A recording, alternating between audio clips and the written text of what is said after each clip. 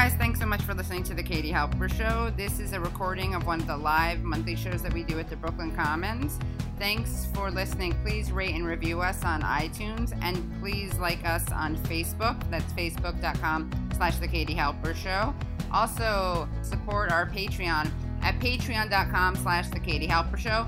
Again, that's patreon.com/The Katie Halper Show, and you'll get all sorts of great bonus content, including an extended interview with Sam Criss, who talks about the UK elections. And for this episode, some stand-up comedy that I did after the show. Hi. My name's Katie Halper. Welcome to the Katie Halper Show. By the way, can someone check the live stream is working? I just realized this is so great. We want people to be able to follow along. The hashtag we're using is KTHelpShow. That's letter K, letter T, HALPSHOW. On Twitter. Gabe Pacheco is Hi, to my everybody. left. Gabe Pacheco is, of course, the co-host, the co-driver, the Engels to my Marks. That's right.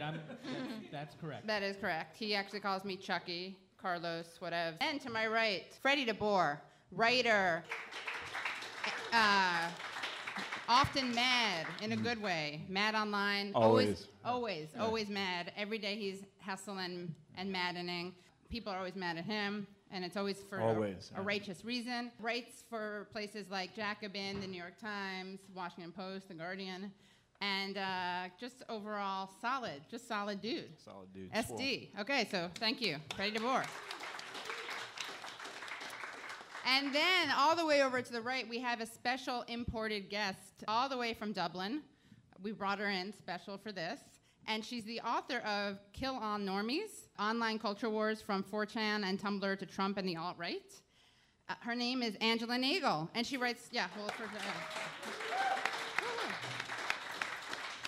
and her book is doing so well, it's actually sold out. And she writes for places like Jacobin, The Baffler, Ireland's newspapers at large. She's just writes all over Ireland.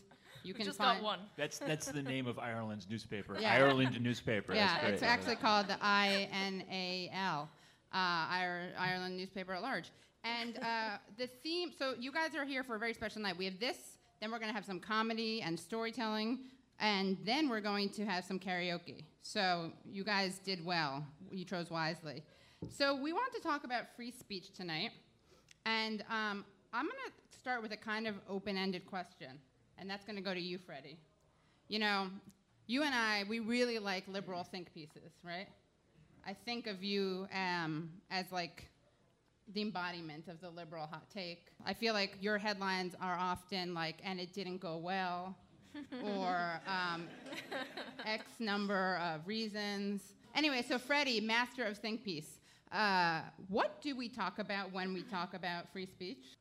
That's an interesting question. We talk in a way that, in my opinion, is devoid of power or considerations of sort of fundamental inequities in society that we tend to talk about in every other kind of context. So I've told the story before, but when I was a graduate student at Purdue University, I was getting my PhD in applied linguistics, and Purdue is in Indiana, which was once a purple state, has gone hard red recently. It has a large conservative Christian population, and so when the weather is nice, it's filled with people who proselytize, people who come with Bibles and thump the Bible, and it's also filled with big anti-abortion protests. And these anti-abortion protests often have things like very large and graphic pictures of mutilated fetuses. They have signage that says Black Lives Matter except for abortion. They have comparisons to the Holocaust, for example. I was complaining about this on Facebook one day, and someone that I don't know personally, I'm just Facebook connected, or I was, said, "You should have no platformed them. You should no platform them and give them no places to speak on your campus." So here I am in Indiana with a conservative governor, a Republican-dominated state legislature, a massive and very powerful and organized conservative Christian movement within the state. My university president was Mitch Daniels, who was the former Republican governor of Indiana. If anyone was going to get no platformed, it was going to be us, right? The idea that, like, oh, you should just no platform them is based on this very weird idea that the left is going to be the people who get to regulate what speech is going to be said. When we talk about these free speech debates, we're always operating in this bizarre theoretical universe where people, like the people sitting in this room, actually have political power, and we don't. And we know historically that if anyone's speech is going to be abridged, it's not the right, who, if you guys are paying attention, are currently dominating American electoral politics. It's the left. It's McCarthyism, right? It's shutting down Palestinian activism on campus, right? Which has been a concerted effort. It's been hugely popular among sort of the conservative administrators at these universities, and it's been much more effective than other efforts to shut down hate speech or whatever you want to call it. I do believe in sort of old school kind of John Locke, rights of man, we should have free speech reasons. But even besides that, who do we think is actually going to be hurt by a sweeping new set of abilities to come down and regulate what people can do or say? The very theories that we talk about, like intersectionality or the theories of white supremacy or patriarchy, should tell us if anyone is going to be hurt by the attempt to regulate speech because of the division of power in this country, it's people of color. It's gay and lesbian and transgender people. It's women, right? That's what this country is. And I think that we have to think not in terms of this ideal theoretical world where we are the ones who are the censors, but think about how power is distributed in this country and how we're much more likely to be censored. So you're making a strategic as much as kind of moral and ethical argument against no platforming, right? But then isn't the question, though, what if the strategic stuff was wrong? Like, what if it could be proven to you that wasn't the case and that it would actually benefit the right? If free speech only benefited the right in practical terms, would you still support it on a matter of principle? Well, absolutely. Like, look, there was a time not that long ago where I could come to a space like this, a lefty coffee shop in Brooklyn filled with the kind of people that I'm assuming you all are. Pardon me for making assumptions. You're making an ass out of you and me. And the defense of free speech would be a nearly universal position. So my grandmother was an activist. Her husband, my grandfather, was blacklisted by the Broyles bills, which are Indiana state bills targeting radical educators. And she became an activist in the civil rights and civil liberties milieu. So she fought both. For example, she was arrested over a dozen times for doing sit-ins at barbershops that wouldn't cut hair of black people. But she was also a staunch supporter of free speech. These things used to go together. And it's very weird to me how there's been this sort of divorce of this from left practice where nobody seems to have actually come out and talked about it. I don't remember us having this vote. I don't remember us as a left movement getting together and talking it out. It's just a weird thing that happened mostly on Twitter, I feel like, and just one day we're against free speech now. And I think it's a mistake, strategically, practically, and morally, yeah. I'd like it better if they said we're against free speech instead of this term, no platforming, which is such a whack term. No platforming just sounds like a weird lefty version of planking. Or no planking, right? No planking, no platforming. Yeah. Come on, let's just call it shushing. Yeah, you're right. It is pretty euphemistic, right? Yeah, it's like a colorless term, or it's got no flavor to it. It's got no. It's just no platforming. Am I not propping something up? I don't understand. But it's actually quite a clever kind of play on language in a way, because what they're doing is they're making platforming a verb, and so therefore to platform someone is something that you have to actively go out of your way to do. Right, boost them up. Yeah. Elevate. Yeah, so it's not a question of letting people have rights or removing rights. It's a question of actively giving people a platform like that. They tried to change the debate through kind of changing the language. So do we think that there are any instances where people should be no platformed? Part of the problem with this debate is that every time we talk about it, we immediately rush to the extreme cases, like Milo Yiannopoulos, if I'm pronouncing that right, Milo whatever. So problematic, so Hellenophobic. I know, being somewhat Greek, Yeah, he's I don't probably understand Greek. why the left punches at his name. That's so. What did you say? What? Being partially Greek. Yeah, you don't understand what the left was? Or? Punches at his name so Yeah, much. yeah. It's Greek punching. Forget Yeah. punching left. It's punching Greek. Mm-hmm. Yeah, we gave the world democracy. Yeah, and we can take it away, or they can take it away. My people took it away, at least in one part of the world. I'm Jewish, so yeah. Okay. No, yeah, but it's like. You can laugh, Doug. Doug Henwood, Liza Featherstone. Thank you for coming. Just giving them a shout out. They laugh a lot. Yeah. The thing is like the Milo and the Richard Spencer, I am not going to weep any tears if they get disinvited from being invited to speak at a campus. No one is entitled or has a particular right to that, right? The problem is what matters are edge cases.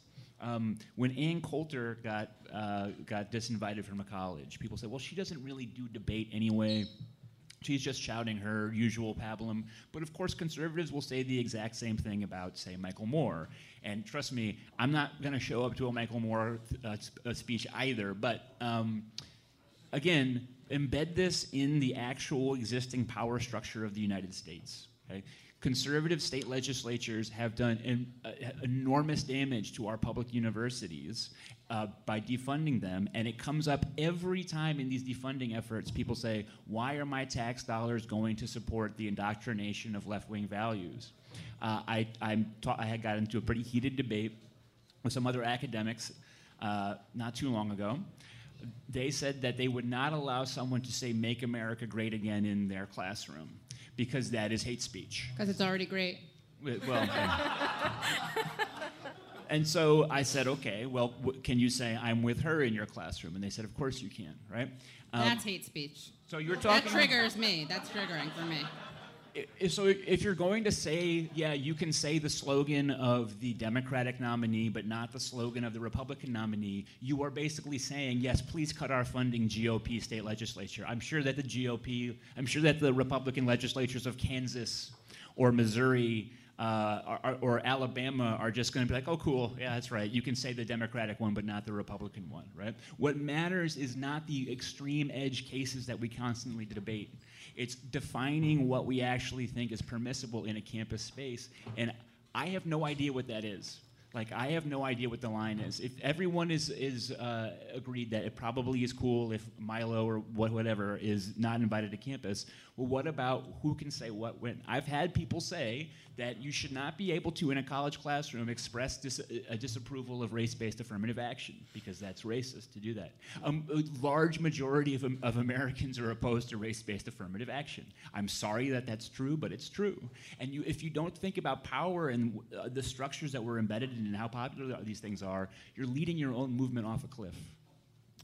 Nice. All right, Angela. Yeah, actually, I mean, Milo Yiannopoulos is a good example of how these kind of debates play out because, you know, he did this campus tour that went on for a year or something like that, and it generated constant news. You know, every event generated news, and it was all about the free speech debate. And, you know, it made the left look really bad. And, you know, there were constant, like, protests that ended in a huge riot. But as soon as the right decided they didn't like what he had to say, he was gone. Like, within a day, his career was completely gone. His huge book deal, he had just been on Bill Maher's show, you know, and it all disappeared. So there's something going wrong with, like, the debate is clearly being manipulated in some way, and we're not being very clever about how we deal with it, because we keep coming out looking like the censors, but the right are actually the only ones who seem to be successful at it. Right. On a related note, what is the role of violence, especially like let's say non-human violence, or let's say property destruction, okay? This is an annoying thing, right? What do we do when we're trying to talk about the role of violence or non-violence? I get this a lot, and it's happened on this very stage. You bring the issue up, and people, knowing that you're left, are like, you know what? Guess who else commits violence? The state. Let's talk about that. The police. And it's like, yeah, we all know that, right? Like, no one's pretending that we live in a peaceful society that's free of violence and that there are these, like, lefties coming out of nowhere to F stuff up, whatever. We can't curse, by the way, reminder. No free speech. No free speech here. This is a free speech zone, I feel like that often gets in the way because people like to virtue signal about how down they are and woke they are about how violent the state is, but that doesn't really get to the question or to the issue of what the role of violence is. What do you think? Yeah, I mean, in terms of the free speech issue, a lot of what we're dealing with actually isn't the question of rights in terms of the state as it used to be. It's more a question of, is it appropriate to have someone speak on a particular platform, or in a university or whatever? That's actually kind of a different question. I mean, you guys obviously have the, protection of the Constitution, but the same debates are going on kind of all over the world, like on this issue. And a lot of the time, the free speech stuff, it isn't a question of violence on the part of the state. There's plenty of violence on the part of the state, but not on that particular issue. And so if it's a case of what is appropriate, I think everyone is kind of a hypocrite on the free speech issue because, most people always come down on the side of being favorable to the speech of their own side, with a few exceptions of like civil libertarian kind of groups and stuff like that who sort of have to be straight down the line. But so in terms of the free speech question, I mean, violence isn't really... I mean, I think if there's an occasional riot as a result of a controversial person speaking, that's not that bad a thing. Like, or that. No, but that just means that you live in a society where there is something at stake that people will actually go that far. You know who else said that? Who? Kind of Thomas Jefferson. Shades Rebellion, maybe. Okay, sorry. Oh, that's not your country. Don't worry about it. No, but it's just like when when you read about stories of, let's say, like people rioting at the theatre, there were riots at the theatre in Ireland in the kind of early years of the foundation of the state. It wasn't because people were like savages or something. It was because there was so much at stake that it wasn't just a question of everyone will just debate things and and we'll all just disagree or agree and it doesn't really matter. People, when people do that, it's because there's something real there. So it's part of a democracy that will happen. You said they're not savages, right? Yeah. Would you say that about an English audience? Well, I mean, all this no platforming stuff, I have to say, at the risk of being sectarian, is an import from British Trotskyism. Oh, do tell. And British student union politics. The term no platforming, I mean, where is the exact point of origin? Historians, I'm sure, would probably debate that, so I don't want to say exactly, but it was certainly formalized in British universities. And, they were the ones who the kind of British Trotskyists made it, built up a kind of a cult around it, that no platforming was this really brave, virtuous thing to do. And it was in Britain long before it came here. Wow. So then we definitely have to rebel against it. Yeah. It's the American way. Exactly, yeah. And as we all know, there's no racism in Britain because of that, right? Yeah. Like, these tactics are super effective, right? I mean, look, there's this just really weird, like, a refusal to ask if these things work. Right. France has extremely powerful, in context, like have really punitive anti-racism laws.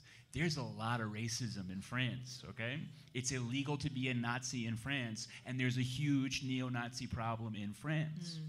They don't work. What happens in these countries that have these laws? Well, if you look at a place like Germany, okay? These laws become nuisance laws. Okay, the enforcement of anti-racism laws in Germany are like nuisance laws, kind of like open container, like open container or loitering, of ideology, or loitering.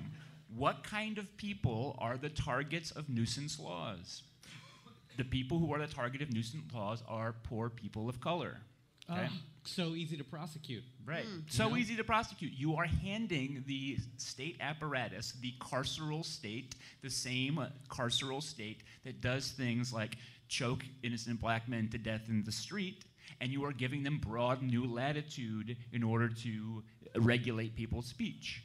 It's always the same cops, right? Anytime we talk about criminality, anytime we talk about making something criminal the way that we talk about hate speech law, which a lot of people I know, very smart lefty people, want to have hate speech laws, it's the same cops.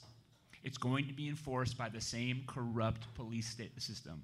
It's going to be enforced by the same corrupt carceral state. Now, look, you have to make some things illegal. I'm not saying that there should be no law, like we're never going to stop murder and we have to have the cops to prosecute murder. But still, do we want to introduce sweeping new powers for our currently existing police force as it actually exists in fact in order to regulate speech? I have a funny feeling I know whose speech is going to get regulated. And it's going to be the same people who get regulated for selling loose cigarettes or bootleg DVDs. It's the same people who are going to be hauled to jail by the dozens and hundreds and thousands for turnstile jumping. Okay? We know what this society does. And when it comes to these hate speech legislation, I'm asking people to apply your same level of analysis about who actually is hurt by the carceral state to that, because you're just going to be giving the same exact cops we already have brand new power. But, okay, is that really going to be the case, let's say, with Holocaust denial? And I'm not disagreeing, I'm not advocating for laws that make that illegal, but I'm just in terms of the population. I mean, I don't think of the big Holocaust deniers as being lower income people of color. Where do people talk about things mostly nowadays? On the job? Where do people, I mean, like, where's your message going to be broadcast the most? Twitter? Yeah, the internet, right? Yeah. Does anyone think that if we criminalize Holocaust denial, that people aren't going to find a place to be able to do that? No. I don't. So to clarify, I don't disagree with your position. I just don't. I'm just wondering if that's an example of something that would disproportionately. I think in general, the more we criminalize, the greater power the state has against the most vulnerable. But what is the purpose of positing this law that we know can't possibly work, right? The digital era is an era in which, I'm sorry, if there was ever a time when we could actually regulate what people said, it was before the invention of the smartphone, okay? They can't figure out how to shut down ISIS's Twitter accounts, okay? Like, they can't, with all the weight of the American military state, they can't figure out how to get al-Nusra and all of these groups off of the internet. It is inconceivable that you're actually going to stop Holocaust denial. So why bother? Why send them into the niches and into the fringes? I mean, look at the last election. The alt-right didn't come from the Washington Post op-ed page. The alt-right didn't rise up from think tanks. The alt-right came from the fringes on the internet. That's where they gained power. That's, in fact, why they have power, because they're like, hey, come on over here into our dark little corner and we'll tell you about how the real world really works. We have to talk about efficacy first. If we don't think this stuff is actually going to work, why bother? Okay. And also, people Hold on need 1 second, sorry. Yeah. Bertold, is there any way you can communicate and ask someone here if they can make it cooler? Are you guys hot? Or I feel like there's UV rays coming onto my face. Does anyone else feel that? You don't have them, but are you guys hot? I don't want to. No, you're all. I don't actually. Well, it's whatever. just my passion coming out. Yeah, it is. True. He's on fire. This guy is on fire. Fire. All right, so Angela. Oh God, I can't remember. I know. Sorry. He was talking about Holocaust denial. Why do you want to push them onto the fringes? Yeah. I mean, I think it's important, for people to hear the counter argument as well, because I mean, you do deprive people of that. I mean, the idea that there are just things that we're supposed to agree with without knowing anything about them, it doesn't make any sense. And I generally think, I said everyone is a hypocrite on free speech, but the people who are least confident about their ideas tend to be the most anti-free speech. Yeah. So that doesn't mean they're wrong necessarily, by the way. It just means that for whatever reason, their movement is in decline, or maybe they're out of practice of actually engaging with people. I think that's what's happened to the left. Right. People got very intellectually lazy because they got used to, the left won the culture war and lost the economic war. And people actually got out of the practice of learning how to argue these things. Right. I mean, related to that, I think there is a shaming, and there's a forbidden fruit, and there's a martyrdom, like, byproduct, right? So when we make something illegal or not permitted, it makes people who want to do it, I think, feel that more kind of righteous and that more subversive and transgressive, and I think it makes it that much more appealing. And then it makes people who already feel, for better or for worse, who already feel persecuted, feel that much more victimized, right? Mm-hmm. But I think I want to talk a little bit about the left-on-left peer pressure and shaming. There does seem to be a kind of annoying liberal tendency of shaming that I thought the left was a little bit better about, but I'm not sure that we actually are. Is that something you've faced at all, Angela? And then, yeah, absolutely. And again, like, this is the problem, because when you kind of when you stop debates from happening within your own political milieu, you're basically ensuring that they will be unable to have the really big fights when they happen. And it just takes the intellectual energy out of a movement for everyone to be having these private conversations and then like having to be different publicly and being constantly terrified that they will be always seen as in bad faith. Right. So there's not the kind of like there's atrophy almost because we're not like showing our eyes. Look, I saw Wonder Woman, okay? And like in Wonder Woman, she's got to be on that island for like 800 years. I think that's canonical. It's 800 years that she's training on the island to fight. Like the left, you know, basically what you're saying is that the left has to train like Wonder Woman before they go out and fight. Someone had to say it. Thank you. Or you could take another movie analogy too. It could be 300, how the Spartans are all like, you know, doing their thing. Or 40 days and 40, what's the one where the guy doesn't have sex for like Josh exactly. Hartnett? 40 days and 40 nights? Yeah, like you got to do, you know, it's like Groundhog Day. You got to have these like sort of, you know, until you become the master Bill Murray. Right. No, but it is worth actually looking at, how to train your Bill Murray. Yeah. Looking at movements, the rise and fall of movements, and at what period in the history of a movement they were really rhetorically and intellectually powerful, and at what point they sort of lost it. So if you think, I mean, there's so many examples, like, I was going to give an example of the British left, but let's say the neocons are actually a good example. I mean, the neocons, totally fascinating story, like, you know, emerged as Marxists but critics of the Soviet Union. Trots, actually. Yeah, sorry. Trots, critics of the Soviet Union, arguing with Moscow loyal Marxists. Yeah, that wasn't me trying to mansplain. I was making a cheap sectarian point there. Right. Sorry. You were sex-explaining.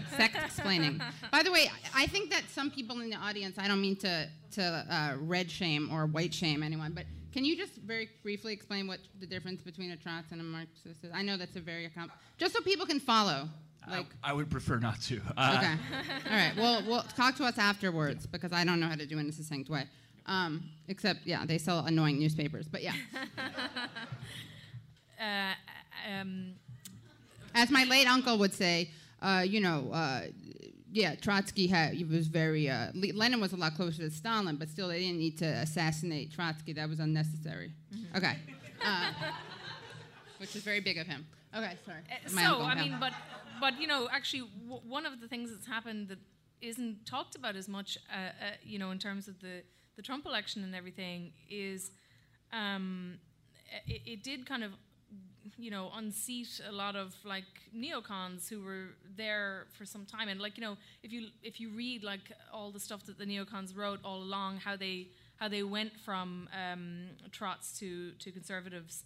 They used to be actually a really amazing like group of people, like very brilliant. Irving Kristol. Yeah, and they were able to debate anyone. They had the kind of pugilistic thing from their Marxist background, and then they slowly just declined intellectually. So like, how did that happen? And I think you could say something similar has happened maybe on the left in general, where, when there were the riots at Berkeley over the Milo thing, a lot of people were pointing out that like this was where the new left had their free speech thing in Berkeley in the 60s. But it is true that like when a movement is really intellectually confident and like up for a fight, they tend to be pro-free speech. And when they start spending all of their time trying to stop other people from getting book deals, trying to stop other people from being invited, it's because they're in decline. That's not a nice thought because, it means that we're in decline, right. But it needs to be rescued, in other words. When did the idea of free speech become a liberal idea versus like a left idea? Well, I would say it is a liberal idea, intrinsically. Yes. Yeah. But I mean a kind of bougie anti-left idea. I feel like And I don't mean it is that. I mean it's framed as that. It's seen as this soft, bougie. Pro or con? Pro or con what? Pro or con free speech? Sorry. Who are you saying is pro or a con? I'm saying the left. I'm saying there's a segment of the left that's con, that's anti-free speech, that casts free speech as this kind of bougie, liberal, power-free idea. Yeah, I mean, you know what I'm talking about. You may not agree with it, but I think that's just wrong, right? Right, I know. Ultra woke liberals are the most sort of like judgmental about free speech at this point. Like I don't think that that's a thing anymore. Like if there was ever a dimension of like the left shaming liberals for their support of free speech. I think it's a really crude. Oh, I see what you're saying. You're saying it doesn't make sense because liberals are the more annoying ones. We should get over that idea. No, I just think that there's almost unanimity now and like among like media liberals about sort of like free speech is like coded now as alt-right or whatever, which is disastrous, but. Yes, but don't you think there's some okay, maybe not pro free speech, but pro responding to stuff with violence, let's say. So let's name some people who are pro free speech, like free speech extremists. Karl Marx, Friedrich Engels, Rosa Luxemburg, Trotsky, not Lenin, but lots of people in our radical lineage were lots of Jews. Lots of. You're welcome. Were free speech absolutists, right? Like this idea. Free? That's problematic. So there's no. I mean, part of the thing people sometimes say, well, can you talk to me about like this free speech debate? And I say, I don't know who to debate because this thing is so vacuum, has such little content to it. Like people are generally kind of culturally and socially opposed to free speech, but they can't actually articulate to you why, what the actual dimensions are, and who can say what when, right? And that's part of the problem with our movement right now. By that I mean our broad left of center movement is. Can I swear? No. Oh shit. All right. I hope you caught that up there. It's coming. We don't do the like. When I was growing up, like the stereotype of the left was like we just are like theory heavy eggheads, but. I don't. It just seems like people don't actually do the hard work of like talking out their theories, where they come from, doing the reading, and articulating like a basic theory. I know that there's a really broad sort of antipathy towards free speech, and people use it as a sneer now. But I don't know what the actual like positive case of who can say what when. I don't know. I don't know what, like, with all the campus free speech wars, I have no idea who was allowed to say what when. And that's your white privilege that blinds you to that. White male, cis, straight. You have to do the work. And part of the problem here, as Angela is saying, is we appear to be weak because we don't do the work. Right? Because the way that you become a member in good standing of the left now is you go on Twitter and you write art to the right people and you post the right GIFs and you use the right language, and we have to reinvigorate ourselves as an intellectual movement that builds our theories from the ground up and through reading and like debating and things. And we appear to be weak to a lot of people because these alt-right Altacockers are. It means old people. Well, whatever. Are. No, I just wanted. Yeah. Okay. Is what Putzes? Is that? Sure. Okay. What are these? Putzim. I'm just kidding. Yeah, Putzes. Yeah. These bad people are. They are like for everything that's wrong with them. They love to like see themselves as these new intellectuals, right. And trust me, they will talk at you for hours, telling you about where their theories come from. Right. When we try to shut down speech, as Angela suggested, we don't look like we're righteous. We look like we're weak. Yeah. Right? We look like people who don't know how to argue, and that's got to change. What about, let's talk about Nazi punching, the elephant in the room. Pro, con, and I don't want to hear, and I don't think you would do this, but like I was saying before, you don't need to tell me that there's violence, okay? Obviously, I have some PTSD with this response. I know that there's violence in the state, on part of the state. But in terms of this maybe is what I meant about, there does seem to be this kind of, like, macho obsession with responding with violence, or at least arguing for the right to do so. It's often done by people who don't do that, and probably would be afraid to do that. Where do you think that comes from? And how viable a solution is that? Same thing with, I think on the left there is a certain tendency towards glamorizing a violent response, and also this is a thing we can do another show on, but there's like an anti-liberal, anti-gun thing going on, which we can talk about slightly later, but yeah. Well, I mean, I think that those, people are drawing upon a history, a kind of an anti-fascist history, which is rooted in actually trying to stop fascists marching through immigrant neighborhoods. Like, again, that kind of, Britain is kind of important in this as well. Kenan Malik, who's one of my favorite writers, wrote a book about the Rushdie affair, and he starts it with this anecdote about, Salman Rushdie. Yeah. Just so people, he starts it with this anecdote about sort of his background in that kind of anti-fascist resistance politics. But it was specifically to do that. It was fascists marching in order to intimidate people in immigrant neighborhoods and stopping them. I'm fine with that, right. More than fine with it. And, as for the punching thing, I mean, people get punched all the time for saying something rude. Dogs. So it's not the end of the world if somebody gets punched, right. I mean, but is there a difference between punching Richard Spencer while he's and I know this is an edge thing, but I think, as you were saying, we do kind of have to get to the theory, right? Well, but the point is that it's not that I don't want to have a sort of conversation about like the morality, like is it wrong or something like that. No, I don't mean almost morally. Almost like on a personal level, it's fine because, as I say, people get punched all the time for much less. She punched me earlier today for not saying God bless you, because then tight when she sneezed, it was awkward. Yeah. Okay. But the point is that it doesn't actually help. Right. Like you are not going to defeat a movement that has that level of cultural energy that way. You can't punch all of them, and even if you did, really they swole, would keep you going. can. Yeah. Maybe. But so in other words, it's a bad strategy, even aside from principles. Yeah, sorry. To be clear, I wasn't talking principle. I was talking strategy. But I'm fine with the principle stuff as well. I mean, I often think one of the reasons we have such a problem with the free speech debate, to sound really kind of stuffy and conservative, is like we can't actually talk. We refuse to talk about manners. Like people have to have basic manners, and that's a real problem because we just see it as like rights or completely strategic, practical stuff. Most of what regulates human behavior is taboos and a system of manners that kind of regulates normal behavior. That's a really complicated thing that we all engage in every day. And, I think that it's fine to say, like, you have bad manners, you're not part of the conversation because you cannot have the basic level of manners that is required for, like, an adult. So to whom would we say this? No. Well, I mean, it's pointless to say it, but I want names. Name names. I just think it's interesting that it's so absent from the discussion. We only talk about abstract rights or practical, strategic, political things.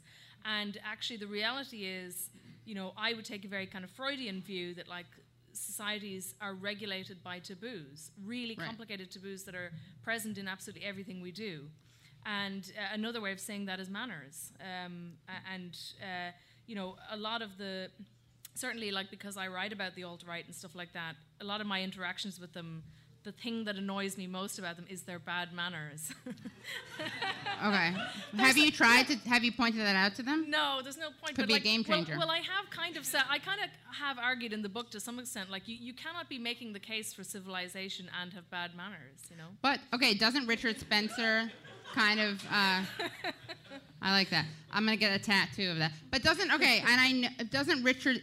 the danger of that, or doesn't that not apply to the smart, savvy people who aren't rude, let's say? But who cares about Richard Spencer? Richard Spencer's organization got 200 people to its national convention. This is a country of 320 million people. Meanwhile, Jeff Sessions is the Attorney General of the United States, right? Who cares if you punch Richard Spencer? What difference does it make? The average black family in this country has $125,000 less in net worth than the average white family, okay? And we're talking about punching Richard Spencer in the face, right? The thing about the violence and the punching Nazis is we fixate on it because we are weak. It makes us feel good to see him get punched in the face. And for months, all I saw was, yeah, we punched that Richard Spencer in the face. And everybody on left Facebook and everybody on left Twitter wanted you to know that morally that was fine. No, but I'm saying the opposite. I'm trying to get at the opposite. I'm like trying to say, what is your response to that and why? Because if someone makes the argument that that's not strategically wise, they're shut down as cowardly, soft liberals, right? So that's why I'm bringing it up, not because I think it's a good idea. Shut down by who? By someone with a lot of Twitter followers and no power? I mean, who cares? Like, you know what I'm saying? Like, well, okay, but when you were saying that we need a vigorous theoretical debate, right? Listen, this might be my favorite quote in politics. Okay, Stokely Carmichael said, "If a white man wants to lynch me, that's his problem. Right. If a white man has the power to lynch me, that's my problem. Racism is not a problem of attitude, it's a problem of power." Okay? If you want to spare black people from the Richard Spencers of the world, then what we do is empower them with public policy that does things like shrink this enormous income and wealth gap. We empower them by doing things like ending this horrible drug war in the carceral state, right? If you empower marginalized people, then they have the ability to secure their own interests. You know what group has a lot of bigotry that comes out against it? A group that's really hated is rich people.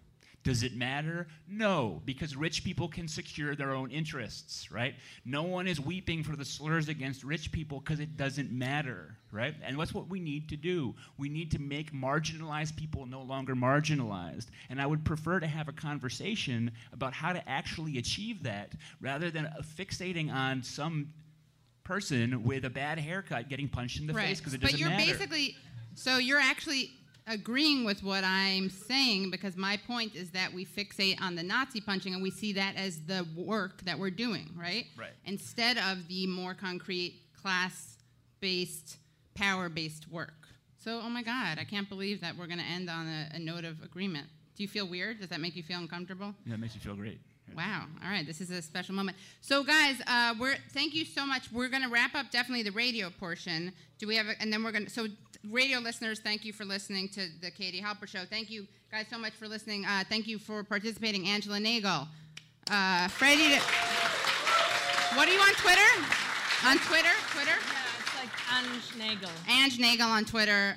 Freddie DeBoer on Twitter. Freddie DeBoer, yeah. Gabe Pacheco, which is Gabe _ Pacheco That's on it. Twitter. And then I'm,